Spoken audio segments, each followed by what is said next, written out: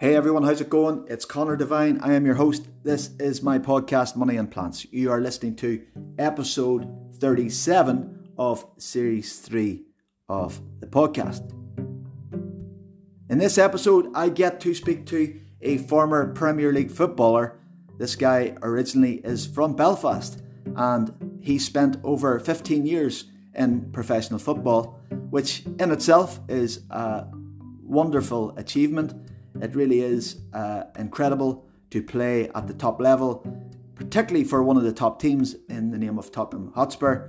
I'll share a little secret with you. That was my all-time goal as a young boy growing up. I always wanted to play professional football.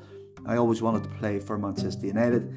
I didn't quite make it. I had a good enough football career. I was over in England at trials a couple of times with Coventry City, but I did go on to have a decent sporting career. I played Irish League football right up until I was 28 years old, and regular listeners will know that's when I get very ill and my sport took a backseat for a while.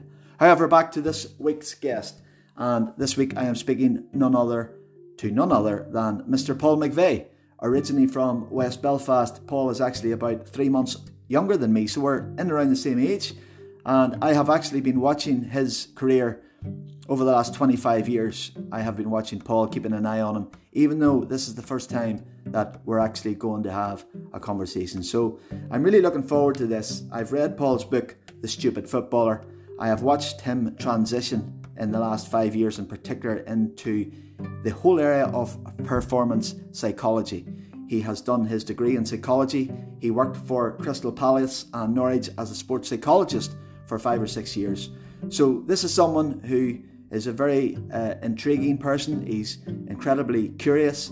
I think he's got an enormous amount of passion and zest for life, and I think he really wants to help people as well. I've watched a lot of his stuff, particularly in the last month in the build up to this conversation, and I just think Paul's doing some amazing stuff. I'm really looking forward to this conversation. So let's roll the tape, and I will do my usual sum up at the end.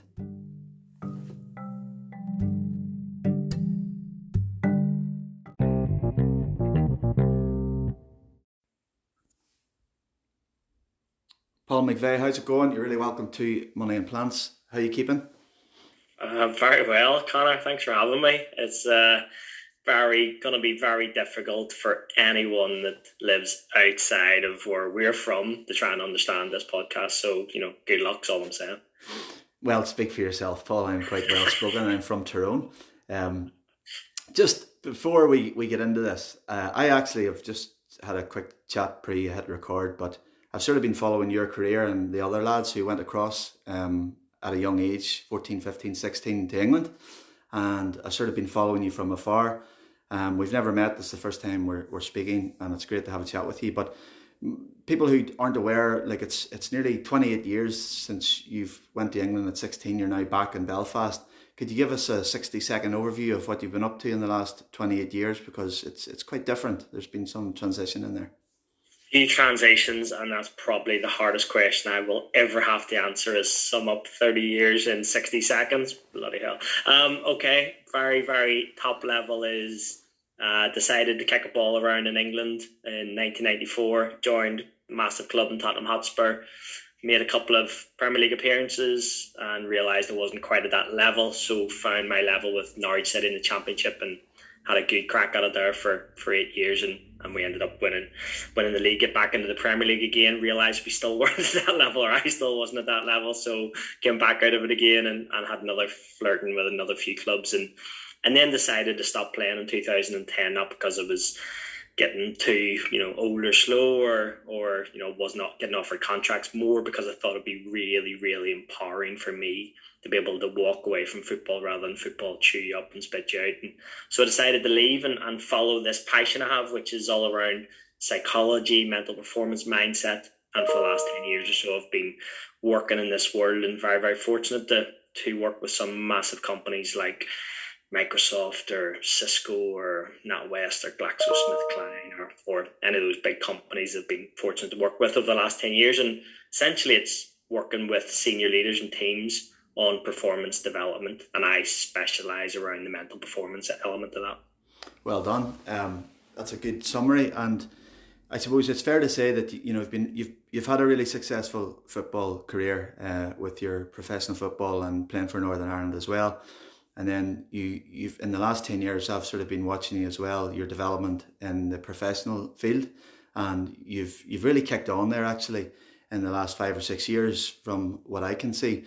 But one of the things I wanted to ask you, because I'm really interested in this, Dr. Gabor Mate is someone who I really have learned a lot from over the last 10 years, and it's really helped me personally reading his books and learning from his teachings. But he says things like we are all products of our environment. And I know that you grew up in West Belfast. I grew up in Tyrone, and how we see the world, I think, is probably quite similar.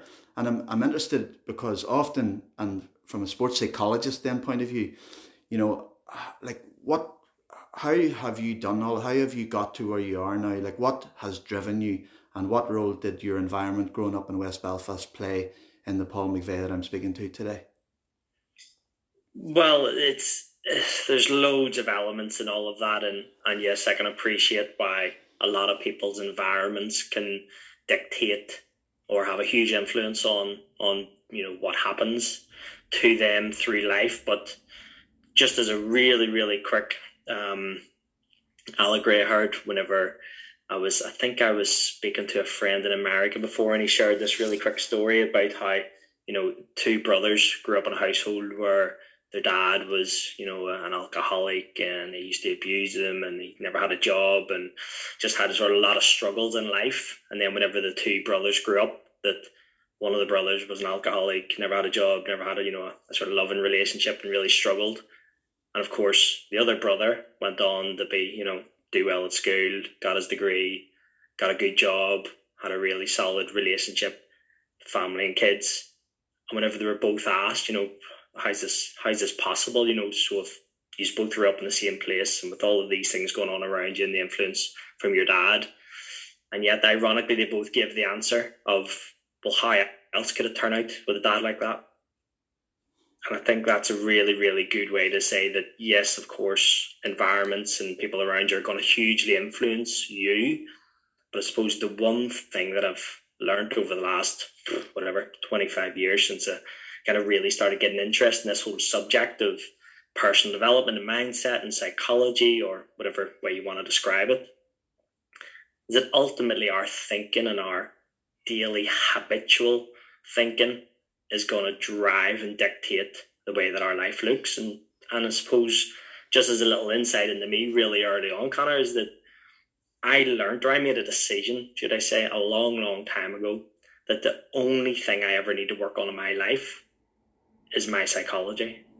Because I know if I get my psychology in a really healthy place, really constructive, and have a good perspective of myself and life, that if I get that right, everything else falls into place, which means my health will be in a really good place, my finances should be in a good place, my relationships will be good, my career should be good, because I know that my mindset is dictating my belief system, or what we call our mental map. And I know that if I'm setting goals for myself in the right areas across a whole breadth of different areas of my life, and I keep working on them consistently, that I'm going to create a life that I want. Albeit there'll be loads of things that'll go against what my plan will be, but I'll still have a better way to react and have more resilience to be able to keep striving towards that life that I desire. And if we look at what you've just said then, so you've basically said that, at some point in time you had this mentality and mindset, but can you remember like what age you were whenever or have you always been like that? Like whenever because you were quite diminutive and small as a physical from a footballer's perspective, but that didn't hold you back at all.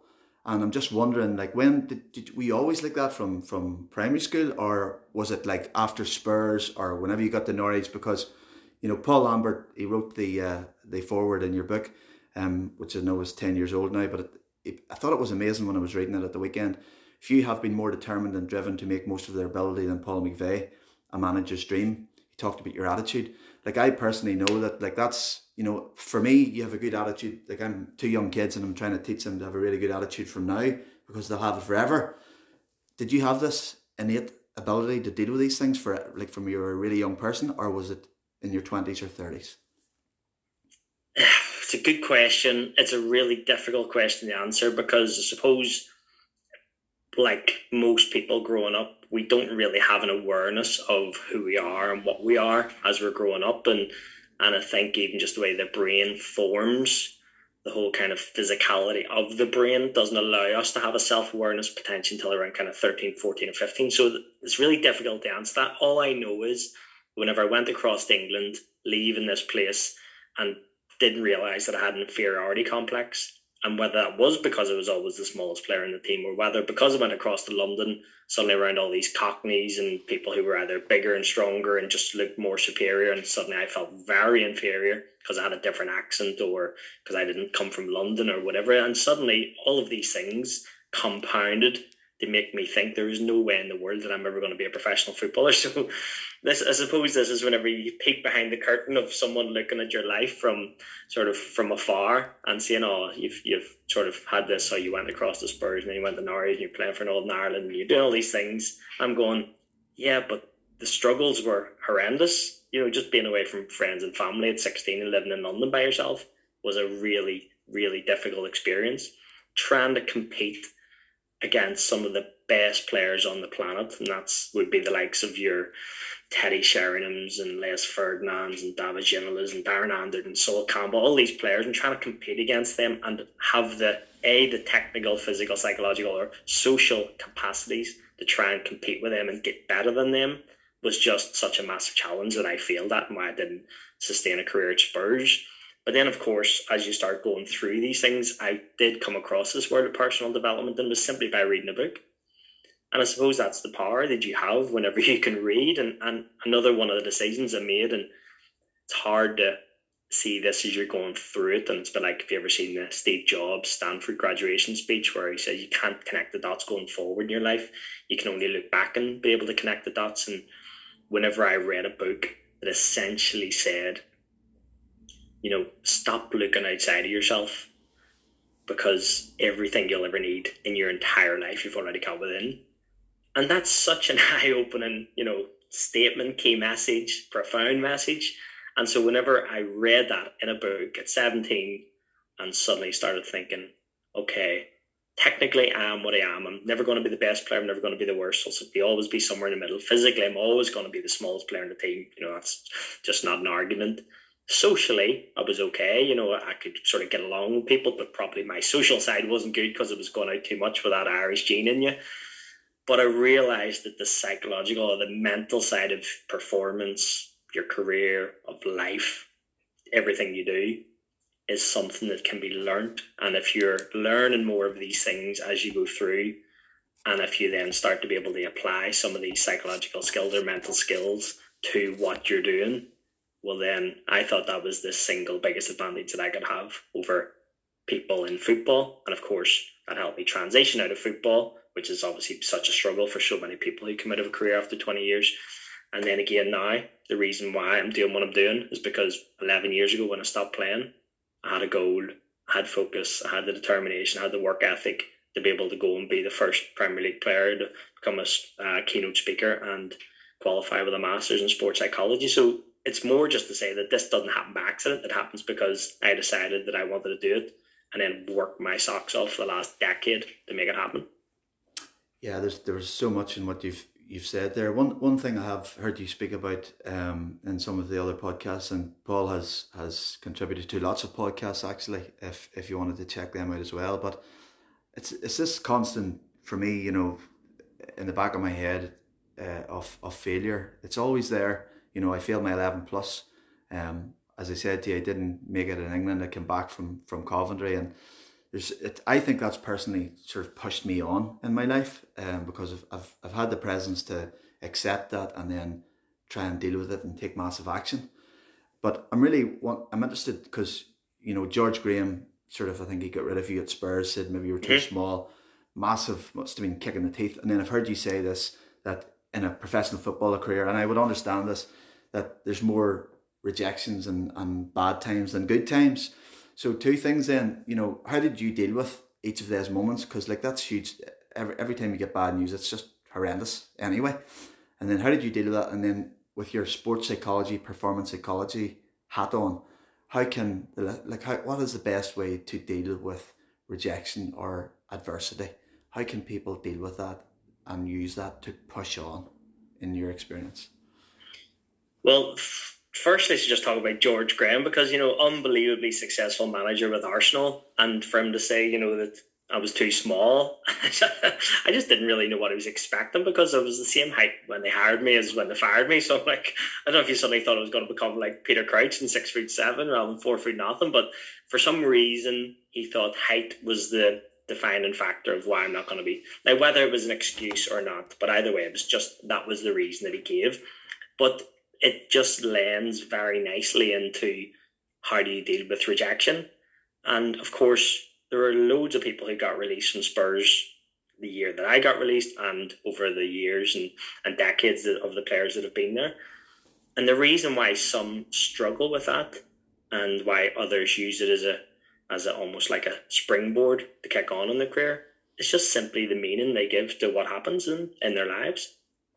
So again, at the time, George Graham telling me I'm too small, telling me sort of not what he's looking for to play in the Premier League, was devastating.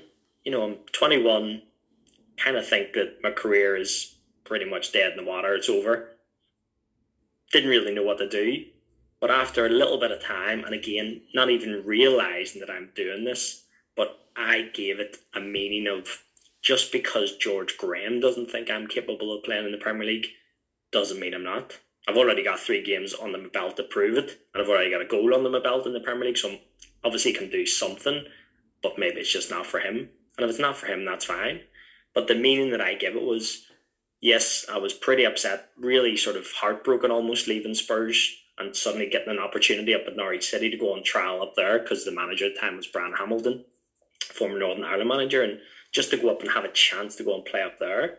Suddenly the meaning I gave to that rejection Spurs was, okay, why don't I use this as a real motivating factor to go and try and get a chance or a contract in Norwich City? So to go in and almost feeling a little bit blasé, thinking, listen, I've got released from Spurs who are up here, suddenly I'm going to Norwich City who are down here in the league below. I'm going to walk into this team. Walked into the training ground, and suddenly on my first day of training, I'm up against Craig Bellamy, a young Craig Bellamy, who, by the way, was the best player at Norwich at the time, and that season he then got sold for £6 million. Ewan Roberts, who'd scored over 200 goals in his career. Craig Fleming, who played loads of times in the Premier League and FA Cup finals. Matt Jackson, who'd won the FA Cup with Everton. And, suddenly you're going, oh. And then, of course, my old mate, Philip Moran, who's from Belfast and had just been left Manchester United, playing that treble-winning team with Beckham and Giggs and Scholes and Keane, etc. So suddenly I'm going to walk into this team was hit with a sudden, you know what? If you want to have a career, no matter what level you're playing at, you're going to have to be very, very good and performing very, very well every single day. And then, of course, you start learning all the skills that allows you to go on and have a long-term career in professional football.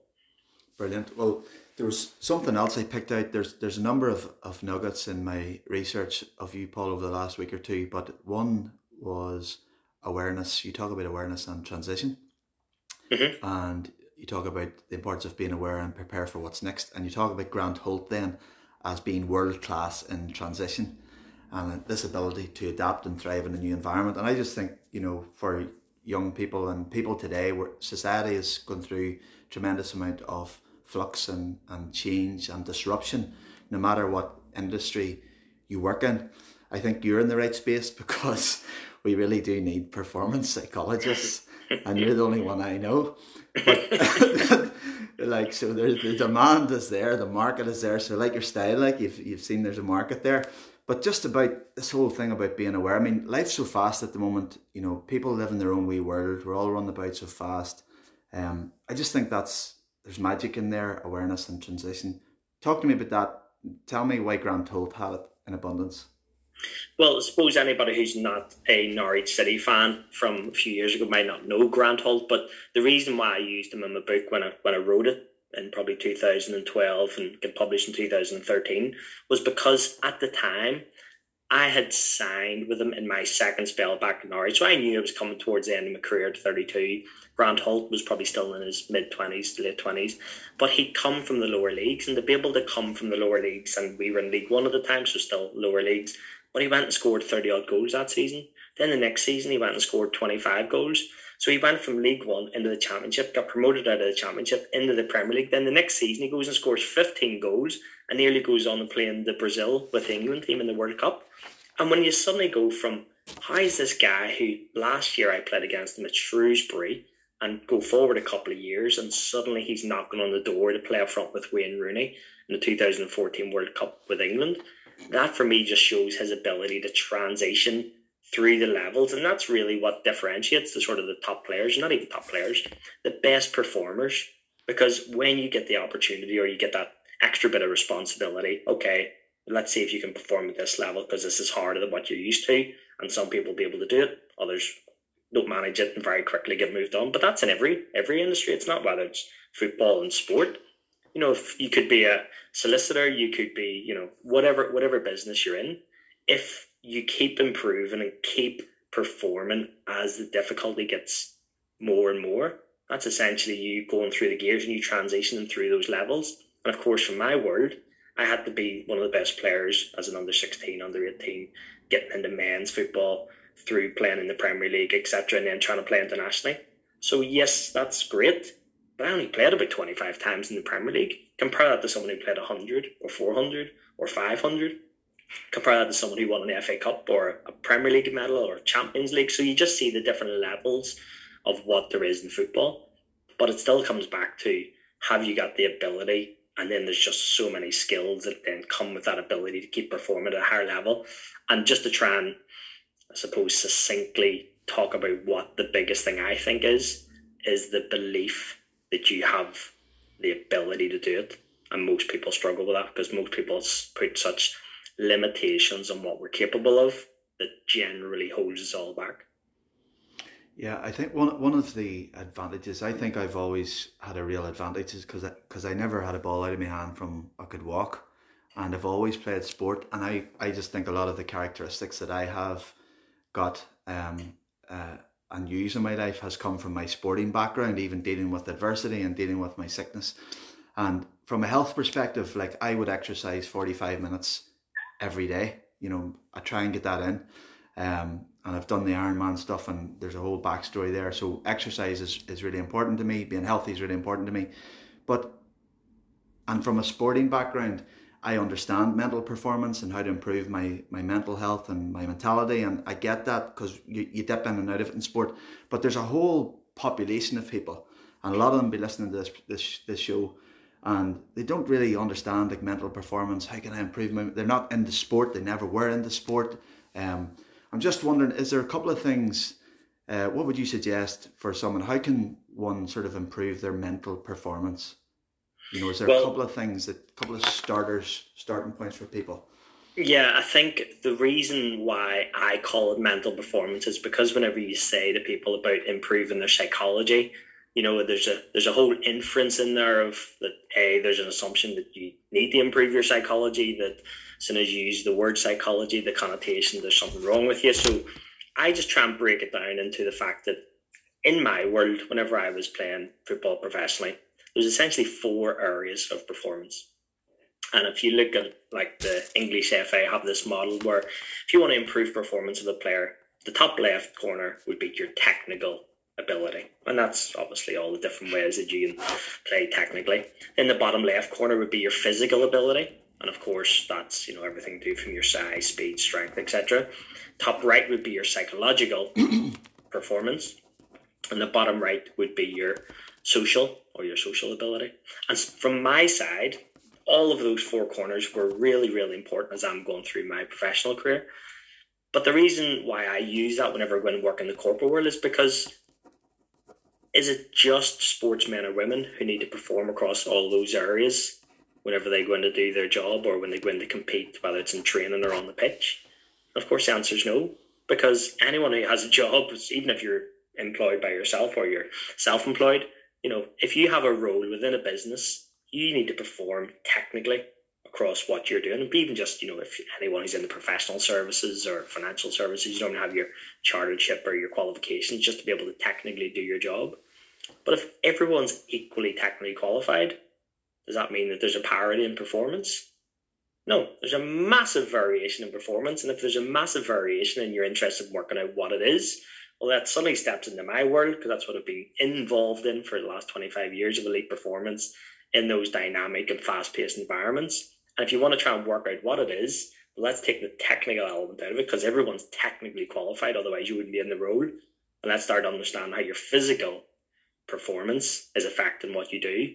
And in my job, it was really important. I suppose loads of people in the corporate world would say physical isn't really as important for me, but I think probably the last 2 years have shown that you need to be out, you need to move in your body, you need to be in a good physical place so that you can still do your job, whatever that is.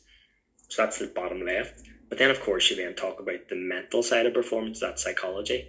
And I'm saying, in my experience, and it's only my experience, but if you ask any senior leaders, any SLTs, board members, MDs, business owners, what's the biggest difference in your staff or your team's performance?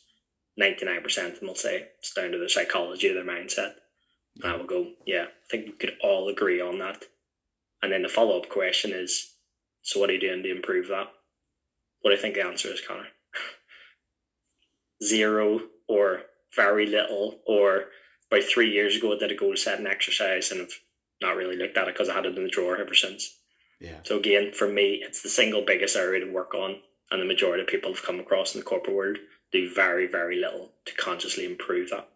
And just on that then, so you've worked with a lot of what I would call elite performers in professional sport, and you're now in terms of your speaking engagements, you're working with very successful people in the professional business side of things. What characteristics, what commonalities are there with elite performers? If there's 2 or 3 things that separates people in the elite bracket from others, what would you suggest they are? What are the top 2 or 3 traits? Well, it's probably, I don't know if the traits are as easy to define as what the difference is.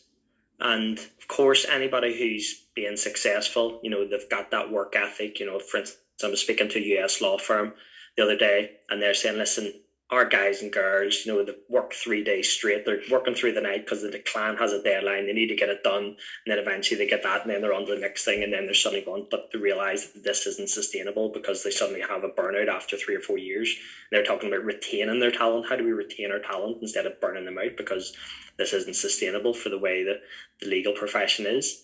And so one of the biggest differences I would see between elite sporting performers and people who think they're at the top of their game or really elite performers in the corporate world is having the ability to recover.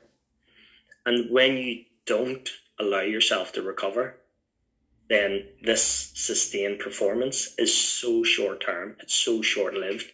It's like going out and trying to do, the hardest 9.5 difficulty rating session every single time you go out and train. That's great to go and do it. But if you try and do it repeatedly, day after day, twice a day for weeks and months on end, your body can't handle it until eventually you're just going to collapse because it just simply can't do it. You might be able to do it for a little period of time, but the difference is in the sports world is that we have cycles of our training. We go in, and whenever we're going to work hard, we're going to push ourselves to our limits. But as soon as you do that, what's the first thing you do once you push yourself to your limits? You then have a very detailed plan of how you recover so that when you need to go again, you can go again. Whereas in the corporate world, I don't see that at all. All I see is push the limits all the way through until what happens? Someone falls off a cliff and goes, can't do this anymore. Change your profession or can't work for you. Yeah, look, I've worked in big corporates and there's a factory farming element to the corporate world that I just don't like. I thought it was difficult to express. I think it's difficult, can be, to express yourself in that big corporate environment. It is an interesting space. Jim Rohn says you are the average of the people that you meet and the books that you read. And I think you're an avid reader, but could you recommend a book or 2 for me? What are you reading at the moment? I seen you sharing something on Instagram last night about the universe. And yeah, no, that was just more just a little bit of fun. I like just a little bit of fun reading. That was Bill Bryson, Short History of Nearly Everything. Again, that was just because the sort of the facts in it are just blow my mind from reading of how we exist with sort of people and places in the world around us. But in terms of the books have really helped me in my, I suppose, my own personal development journey. I remember reading one. So the reason why I started this whole lifelong learning process was at 17. I remember in 1995, actually in this month, it was November 1995, I read a book by Tony Robbins, so Anthony Robbins, massive personal development guru in America. And I read his book, Awaken the Giant Within. And, I suppose if you've never come across this word before, it's a game changer. And for me as a young kid with this massive inferiority complex, living in London by myself, it was so helpful. And it allowed me to start looking at ways of being in more control and feeling more empowered. Whereas I think that the majority of people that I sort of either work with or that are going through this kind of daily struggle feel really out of control and feel really disempowered. And it's almost like a lot of people I come across, especially in the corporate world, do actually feel quite kind of helpless, and almost that disappears into a little bit of hopelessness as well. And it's really, I'm not judging them, because, we all have our struggles. We all have different things just to try and get through. But it's not a great way to live, is it? It's really, really tough. And so whenever I read this book, it just completely, I suppose, took the blinkers off what I thought was possible and how you could go about your life. And instead of having this predetermined, this is the way your life's going to be, because that's the way it's always been, suddenly I thought, well, what kind of life do I want to have? What kind of life do I want to create? And what kind of life do I want to be living? And if I can start making decisions as a 17-year-old, 25-year-old, 32-year-old when I stopped playing football, 37 whenever I finished my master's in psychology and realised, actually, I just don't want to work in sports psychology or in the media. I just want to do all of this corporate training and speaking and performance development programs. And suddenly you start putting things in place so that when you do come to different points in your life, you can actually look and go, well, I did a lot of this, as opposed to life has dealt me a card or dealt me a hand, and I have to try and, just deal with it the way it is. Fantastic. Look, I've taken up loads of your time. It's been really brilliant. Where can people reach you, Paul? Where's the best place to find your stuff and your work? Is it LinkedIn? Yeah, so obviously LinkedIn's a big one for me. Probably got like 30,000 sort of connections and followers on there. So really, really good place to find out what I'm doing. I'm always sort of updating that stuff, and obviously people can get in touch with me and connect with me on there. Or my website, just paulmcveigh.co.uk. So I'm more than happy to get in touch with there. And of course, if you did go on to my website, then you have the ability to download my book that you mentioned, Connor kindly mentioned, which is The Stupid Footballer Is Dead. So you can download the book for free on there. Paul McVeigh, that's fantastic. Thank you very much. My pleasure. Well done, mate.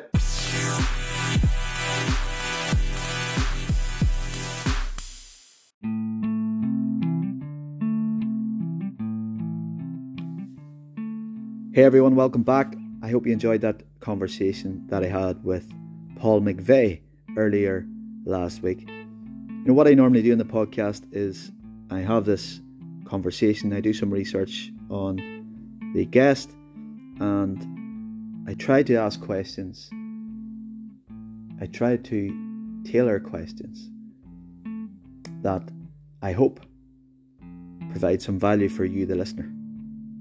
And following a couple of days of research and study of Paul and his really remarkable life to date, kind of a surreal life actually, living in this fishbowl of professional football for 15 odd years and playing with some of the biggest superstars in the world, all of the money and the finance and the material goods and the materialistic nature of that, which is really a false world. It's not really real. And then thinking about that, it must have been incredibly difficult for someone like Paul McVeigh, who could come from Belfast into this world, and then at 31, 32 was told that, it's not going to work out for him. And he actually started to figure out himself that, I'm going to have to add some new skills. I'm going to have to retrain. I'm going to have to change direction in my life. And then over the last 10 odd years, he has built this new life for himself in psychology and this whole aspect of human performance. teaching people actually the lessons that he has learned and acquired, and the tools that he has been able to acquire, and to share all of this with his new audience, his new market, his new customers. I think it's quite incredible. In his book, The Stupid Footballer, he talks about the importance of taking personal responsibility. For me, I think one of the things I've been working on for many years is this whole aspect of becoming self-reliant. I think it's really, really important as individuals and humans that we become self-reliant. I don't depend on anybody for anything. I've said that before in a podcast. Personal responsibility. Stop blaming other people for your own challenges. Paul talks about the importance of how we react to certain events. He calls it think about thinking in his book. How do you react to adversity? So you don't have to be a professional footballer to experience adversity. We all experience adversity, most days. I think at the minute, the way life is at the moment, we have this constant push and force of anxiety on people. I think it's really, really difficult. So the challenge then has to be, well, how are we all going to react to this? I choose to react in a positive way through my exercise, through my nutrition, through my reading. How are you going to react?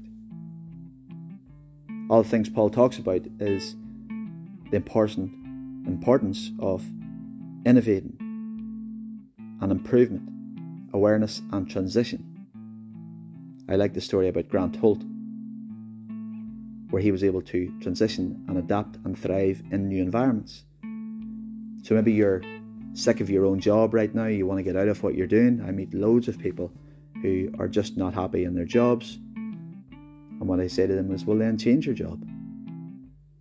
You're not a tree. You can change. And they say, well, how do I do that? Well, it might take 6 months, 12 months, 24 months, 36 months. But you can change. You can do what Paul McVeigh did. You can learn new skills. You can acquire new skills. You can retrain. But you can change.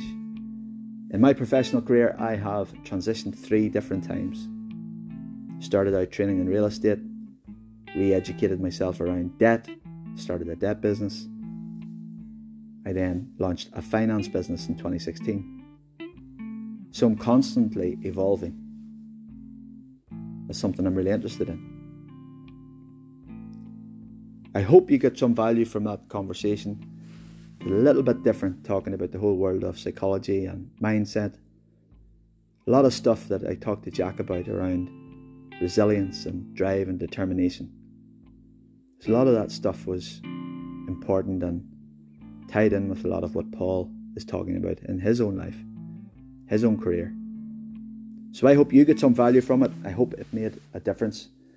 I hope you enjoyed this podcast. I enjoyed making it. I enjoyed the conversation. You can reach me at connor@connordevine.com. Let me know your reaction to this. Did you enjoy it? Did you not enjoy it?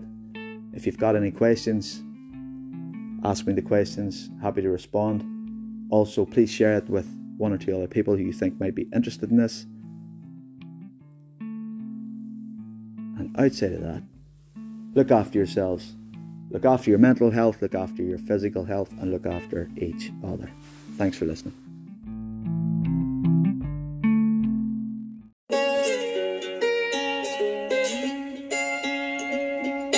Over the hills and far away, looking out for a better day. When it seems like there's no escape, take me to my happy place. If I could wish upon a star, I'd wish that I could heal the scars and take away every ounce of pain. So hold my hand if you feel scared. I'll build a house where you feel safe. And if you call my name, then I'll be there.